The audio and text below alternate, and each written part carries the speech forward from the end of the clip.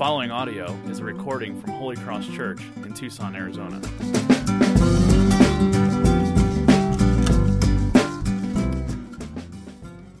We're currently in the book of Philippians, chapter 1. The end of this chapter really shows us how to find encouragement in the midst of life's struggles, and that's where we are. So this morning we come to, another coffee cup verse in the Bible. Now, these are those well-known verses that you just kind of smack on a coffee cup because they look really good, and it's a commonly known verse. Philippians just has a handful of them. We've already seen that verse in Philippians 1 that says, thank God for all my remembrance of you. Maybe you have a coffee cup that says that. Later we'll encounter, I can do all things through Him who gives me strength, and I count all things rubbish compared to the surpassing greatness of knowing Christ Jesus.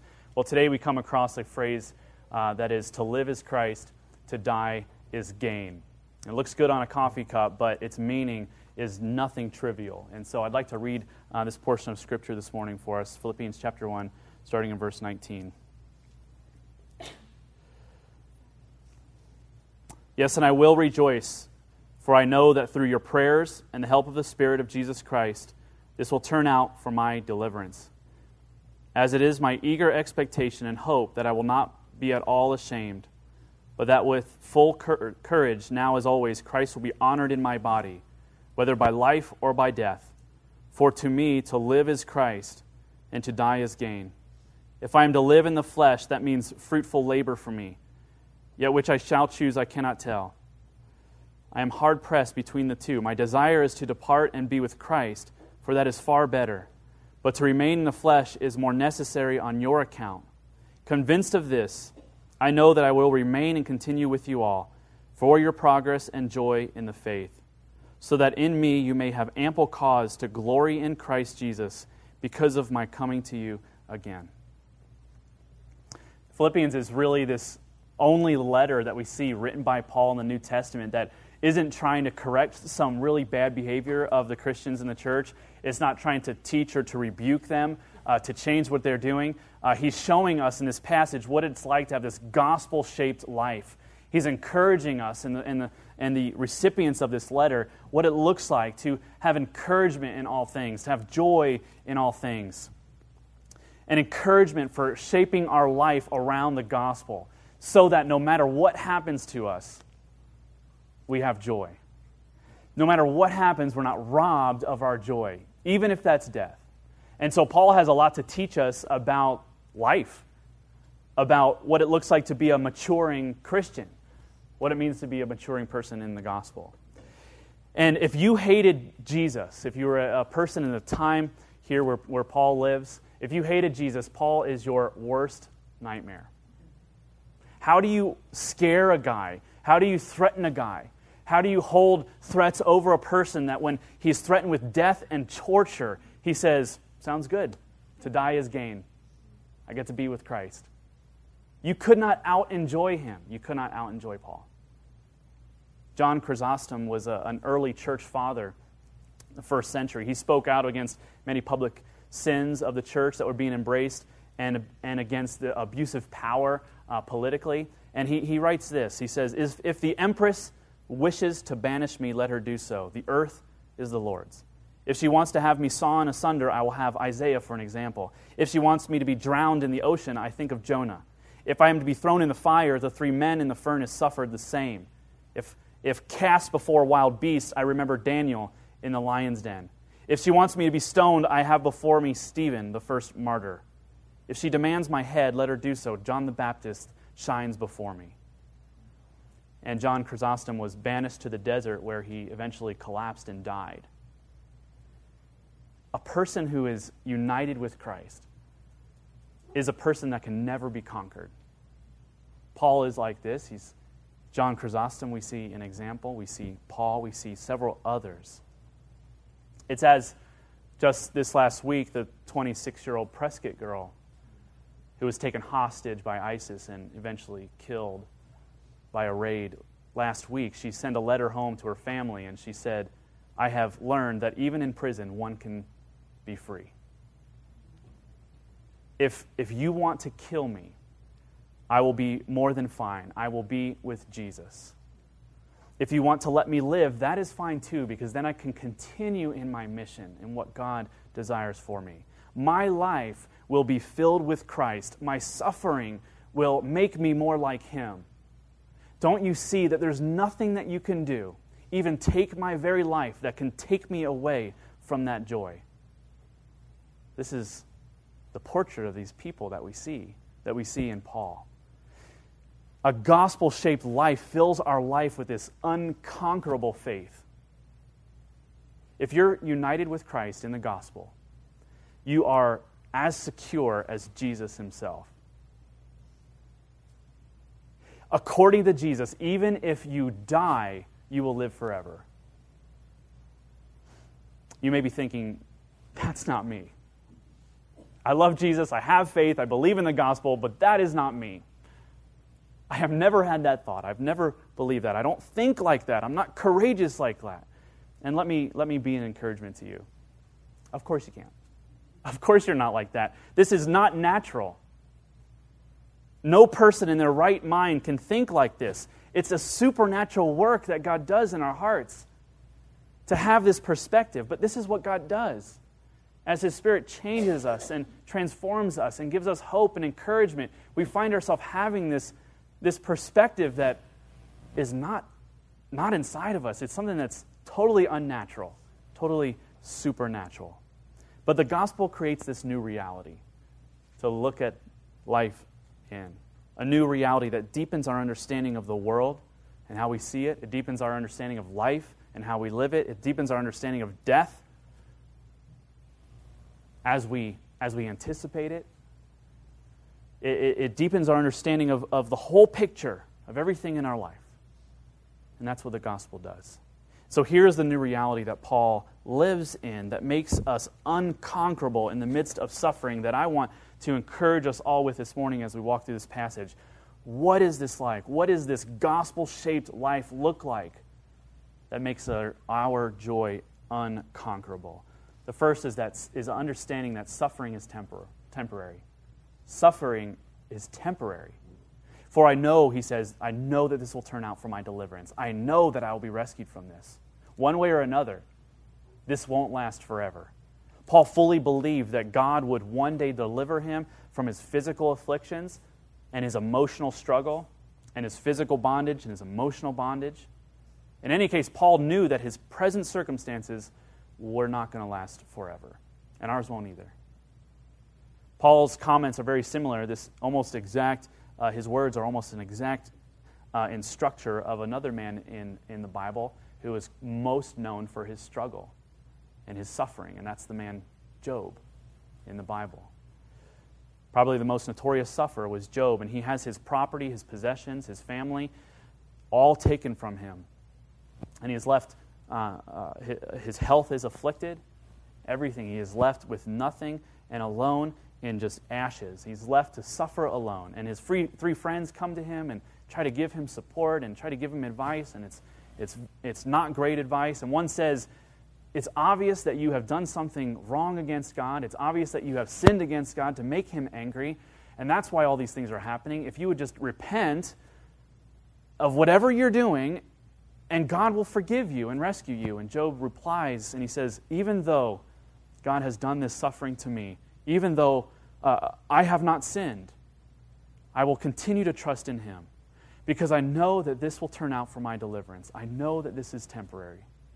And like Job, Paul knew that God wasn't punishing him because he had done some evil, but he was suffering still. His comfort came from knowing God would rescue him eventually, that God would rescue him, and it would be temporary. And this enabled him to have joy in the midst of that struggle.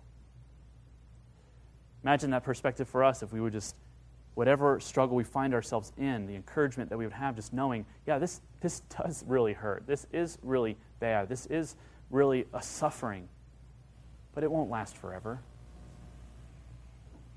The new reality that the gospel shapes in us is a certainty that it's temporary. And before you say, gosh, this sounds like very Annie, like very the sun will come out tomorrow, having the mantra like, this too shall pass, this too shall pass. I've heard this before, like, what is this? This is not where the gospel wants to take us, because that is not the end of this perspective.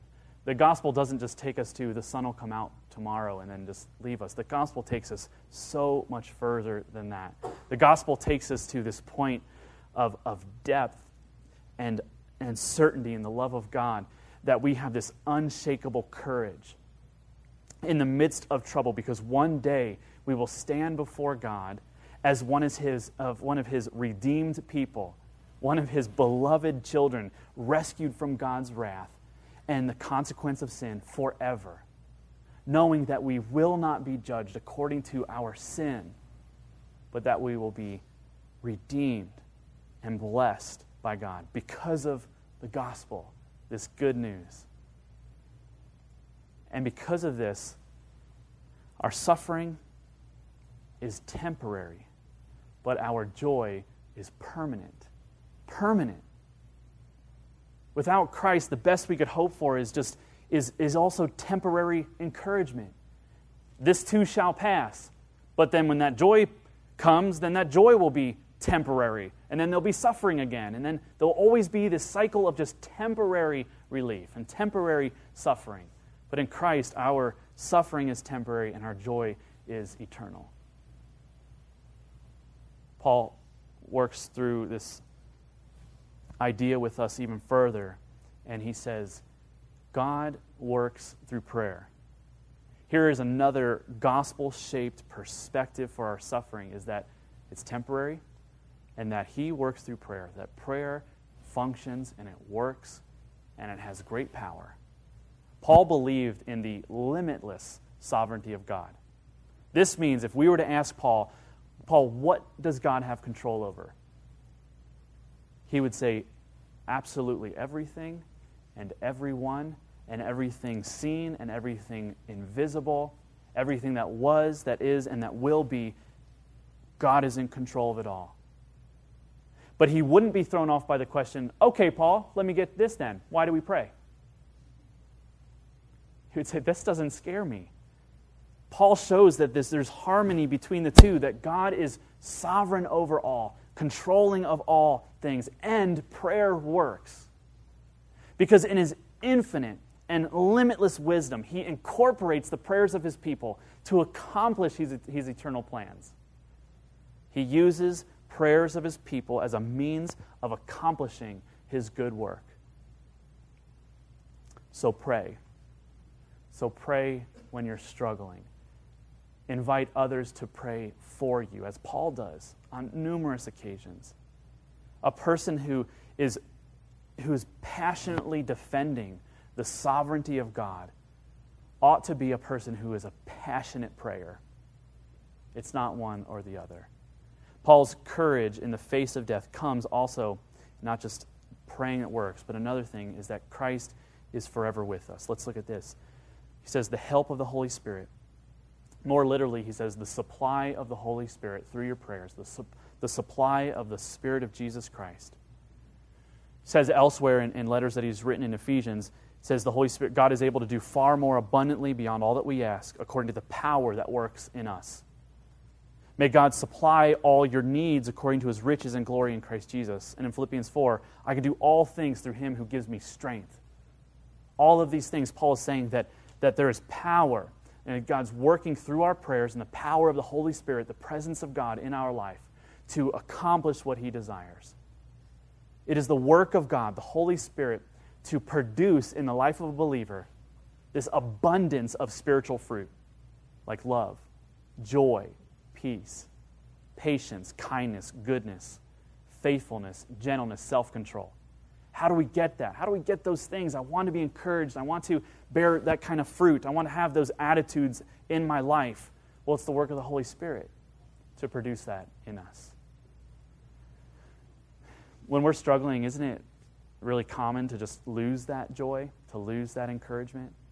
I mean, these are the times when we're really losing encouragement, is when we're suffering, when we're struggling, whether it's emotional, relational, whether it's physical, whether it's in a job or elsewhere. And it's so important to realize that even when we perceive God's distance, that he is right there with us, that he is very present.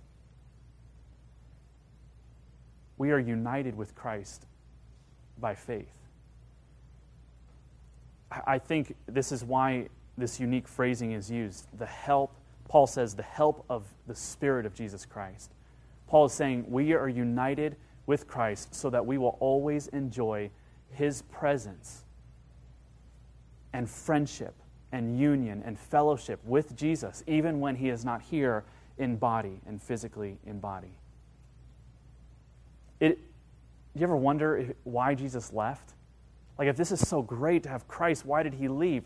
The very purpose of why He left was so that we could have Him forever, so that He could be with us forever. He says, I'm leaving you, He says to His disciples, I'm leaving you so that the Helper might come and that He would guide you in all truth and all manners of gospel living and all encouragement and all joy. I'm leaving, I'm going so that you will never be alone.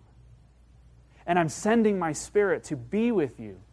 And so Paul has this perspective of, I'm in struggle, but Christ is with me forever. He's with me right now. The power and comfort of Christ is not confined to the presence of His physical body. I think this is something so hard to believe, so hard to imagine and to realize in our life, that the power and comfort of Christ is with us by faith, and it's not confined to His physical presence, that He is with us as we struggle. The omnipresence of God, His all around us, His all presence, is a demonstration of His unfailing love for us and His tremendous encouragement during times of struggle. And Paul is so aware of this. He is so aware that he says, your prayers and the help of the Spirit will turn out for my deliverance. And I'm joyful and I'm encouraged because I know that He's with me. He appropriately links prayer with power of the Holy Spirit. These kinds of prayers are the help me kind of prayers. The help me, God, I'm in need of you. We pray for the supply of God to comfort us. It's not natural to rejoice in all things. It's just not. It's natural, on the other hand, I think, when you get to feel robbed, when something is hard, something's going on in your life that you feel hurt about and struggling about.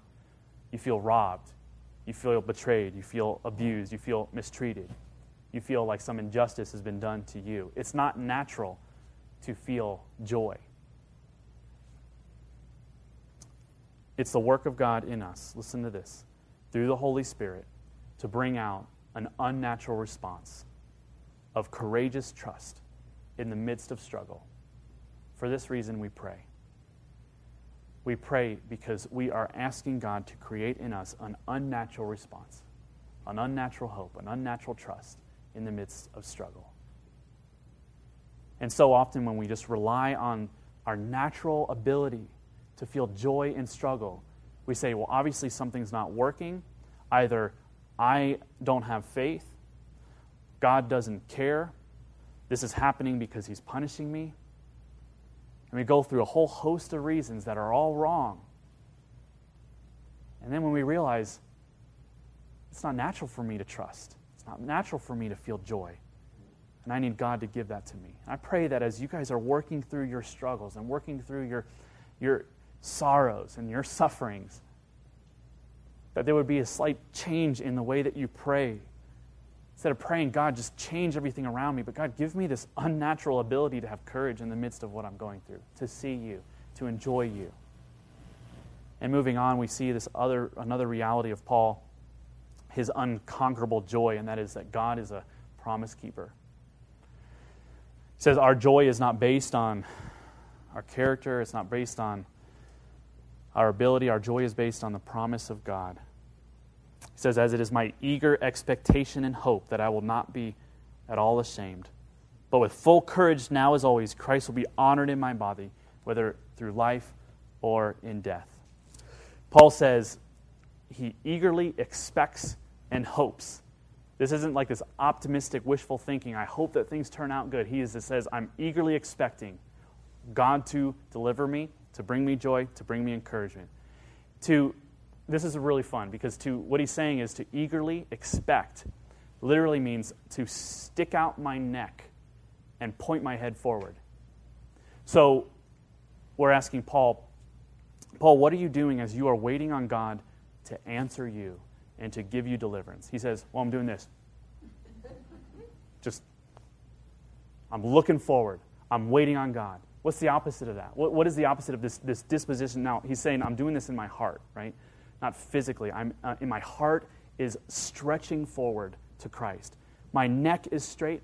My head is forward. I am focused on Christ, and I'm waiting for Him to come. I'm watching for Him. I expect, with all hope and all joy, that He will come, because I believe that He has promised He will do that, and He is a promise keeper. And He will not go back on anything that He has promised. And He has promised that I will not be put to shame, that my suffering will be temporary, that I'm as secure as Christ Himself as I trust in Him, that nothing can conquer my joy. So I stretch out my neck, and I focus on Him, and I wait for Him to act. He's fixed on the promise of Jesus, and he remains firm in this faith. So what's the opposite of that? What does it look like, the opposite of this eager expectation? Well, it's a suspicious, cautious, timid, a paranoid view of the affection of God. Instead of looking forward, we're kind of looking around and saying, does God care? Is He around? Is He coming? Did I do something wrong and now He's upset with me and that's why He's punishing me? Should I find something else? This really insecure, timid, paranoid, this not a focused, but a vulnerable faith. Paul says, that's not what I'm doing. We often misunderstand, we misunderstand God's lack of action in our life for the idea that He doesn't care about us. Well, He's not doing anything, so He must not care. We might be tempted to abandon trust in God and take matters in our own hands. But Paul says elsewhere, if in Christ we have hope in this life only, we are all people most to be pitied. He says there are greater days coming. There are greater things ahead, a greater reward, a greater life. And all the purpose of life while I'm living is to live in light of all that I have in Christ. D.L. Moody was a 19th century pastor who founded the Moody Bible Institute. It's a school for theological training. Maybe some of you are aware of it. And he says this to his students. He says, someday you will read in the papers that D.L. Moody is dead. Don't believe a word of it. At that moment, I shall be more alive than I am now. He keeps His promises. His plans are unshakable. What does this look like to have for you to have this fixed neck, straight forward, eyes focused on Him? Unwavering trust in what He has given to us in Jesus. And lastly, God's plans are unshakable. Similar to this previous one, but Paul continues. This is what we might ask Paul. Paul, what do you think is going to happen to you? This is maybe what the Philippian church is asking. What's going to happen? Are you going to die? Are you going to live? And Paul says, I don't know. I don't know. But what I do know is that God's plan will be fully accomplished either way. Romans 14:7-9 says this, Paul writes, for none of us lives to himself, and none of us dies to himself. For if we live to the Lord, and if we die to the Lord. So then, whether we live or whether we die, we are the Lord's. For this end, Christ died and lived again, that He might be Lord both of the dead and of the living. The incarnation of God, the birth of Jesus Christ, God becoming a man, was a deliberate design, a deliberate plan of God. The life, death, crucifixion, burial, and resurrection of Jesus was accomplished as a definite plan of God. Paul preached for Christ. He traveled for Christ. He was persecuted and imprisoned for Christ. And ultimately, he would die for Christ. But even death, by God's marvelous grace, was ultimately part of His plan for God's eternal glory and Paul's ultimate joy. Above our door, above the sanctuary, it says magnify, live, and engage. And magnifying God's glory, we believe that this firm conviction that we have that all that we do is for the advancement of the honor and glory of God. And Paul had this firm conviction that no matter what God's plans will continue. No matter what, they will be full. No matter what, His plans will come about, and there's nothing I can do, and there's nothing you can do, whether I live or die, that is going to thwart what God desires to do. And in that I have great hope. And since Paul's greatest joy was found in magnifying God's glory and proclaiming the gospel, he knew it would happen in his life or death, and he was excited about that. Now, it wasn't always, our vision wasn't always magnify God's glory. When we first started, where there was just a dozen of us around, it was to increase the glory of God. So instead of magnify God's glory, it was increase God's glory. And then I repented and confessed my sin and asked for forgiveness and said, God, we can't increase your glory. We can't make more of it. We can't make you bigger. You are what you are and who you are. What we can do is behold your glory and manifest your glory in our world and in our life, and we can trust in you. We see that in Christ, we see God's agenda for all of creation. All of creation, we see, God, what brings you glory? In His perfect Son and His life, death, and resurrection for us, and in trusting in Him and resting in Him in spite of our struggles and circumstances. This is what is glorifying to God, and having this gospel-shaped life where everything we do is a reflection and manifestation of trusting in God, then He is glorified in our life. We do not make Him bigger, we just make Him known and in our life and in the lives around us. So Paul is joyful no matter what. His utter devotion to Christ and to have Christ magnified in his life, no matter what his circumstances, ruled him. So both our living and dying belong to the Lord. This is the tension for every Christian, I think. Every person who follows Jesus and wants to grow in their relationship with God, this is the tension. Do I live or die? What is better? Should I be joyful in my living? Should I be joyful in my dying? And this tension I want to call this tension the Clash. Named after the 1980s punk rock band named by the same name, and their hit single, Should I Stay or Should I Go? One of the best bands of the 80s, and the number one song, Should I Stay or Should I Go? It's listed as one of the best rock songs of all time. If I stay, there will be trouble. If I go, there will be double. Am I hitting anybody? So part of our spiritual maturity is to know that God will be intimately and ultimately glorified in our life and in our death. And we long to be with Him, though.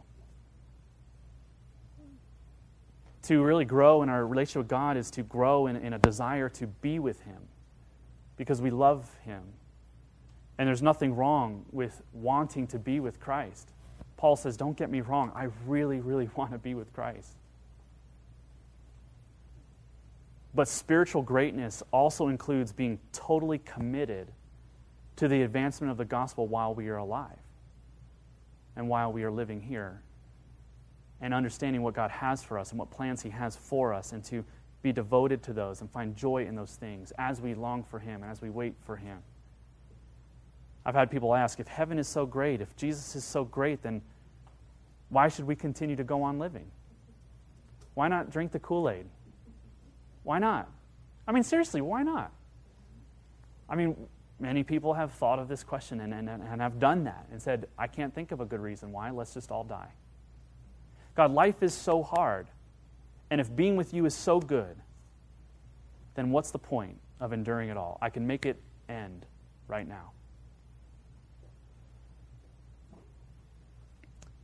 And I want to be sensitive in this because I know that maybe some of you have contemplated this and have thought about this and have wanted your struggles to end so much that you just don't want to be alive. And I want you to know that Paul did not escape this tension, this dilemma, which he so wonderfully expresses in these verses. But he could both long to be with Jesus and rejoice that it was God's plan for him to continue to live at the same time. Paul was in confusion at this time on what to choose. He didn't know which one to choose at first because he didn't know what yet God wanted for him. It's okay not to know. But even though there is tension, it's okay to want struggles to end and want to be encouraged and to find joy. Don't you appreciate Paul's honesty? That he's acknowledging his struggle and his desire to be with the Lord, but also his joy in knowing that God is good and that God's plans will be complete and that God has him there for a reason, and those reasons are good. And if our ultimate desire is to glorify God and to love God, then we will do what he desires for us, even if that means to go on living in the midst of our struggles, knowing that his gospel will be magnified in our life. Don't get me wrong, I'd love to be with Jesus right now. I love looking at your pretty faces, but I would love to be with Jesus. But as far as a believer's joy and personal satisfaction is concerned, going to be with Christ is much better than staying here. Paul agrees that he would be better off dead. And this death, this desire to be with Christ, it's not a sense of someone losing self-esteem or becoming very terminally depressed and longing to be out of life as quickly as possible. Rather, Paul is so full of life and energy and love for God that he could get back to work right when he is released from prison. He's a man whose life is oriented around a love for Jesus. So much that he wants to be with him, but so much so that if Jesus wants him to stay, then he says, well, then I'm here to stay. Whatever you want, Lord, I love you so much. I think this is probably the best way, the best language used in Scripture about this topic and the best way a Christian can think about these things, about life and death. I would love to be with Jesus, but I love him so much that I'm willing and want to do what he desires for me to do. And I want to find encouragement in that process, because all of our life, even our death, belongs to him. To live is Christ and to die is gain. So therefore we are eager and joyful servants, and we say, God, what do you have for me? And until I hear from you, I'll wait with joyful expectation and hoping and knowing that you're good and everything that you do is good. The Christian's life is not our own. Our life is not our own. We belong to Jesus. He's purchased us with the price of his blood and death on the cross for us. We belong to him, and this frees us from our sin, and it gives us eternal life. And now look at something so crazy that Paul says. He says, I would gladly postpone being with Jesus if it for the sake of you growing in your walk with God. Paul, that's a bad investment. But what does that say about Paul and his love for Jesus? That it is more than just this immature infatuation with being comfortable, but it is a gospel-shaped love for God, knowing that in magnifying his glory is the greatest thing that one could give their life for. A tremendous love for God and a love for others, a tremendous love for making the gospel known. If God wants me to be a great door greeter, then God, let me do that. I'm prepared to do that for your glory. God, if you are glorified by me being single, then let me do that with the best joy and encouragement.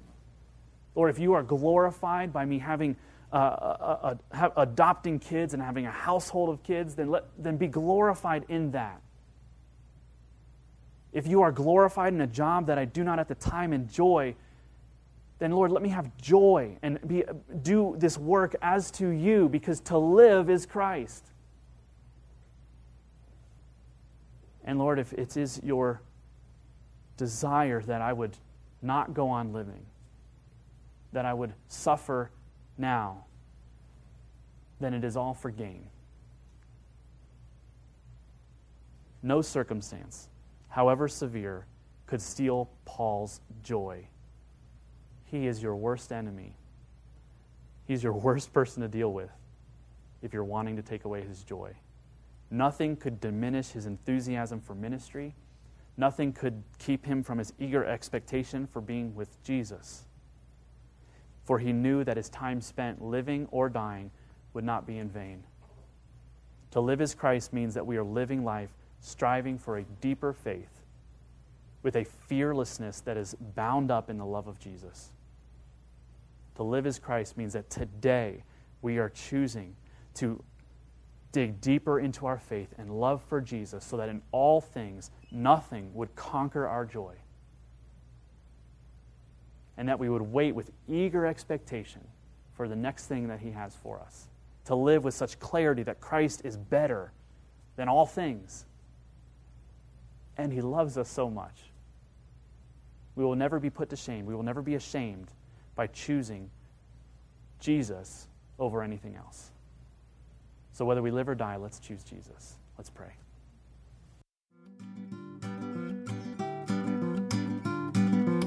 For more audio and information, please visit holycrosstucson.com.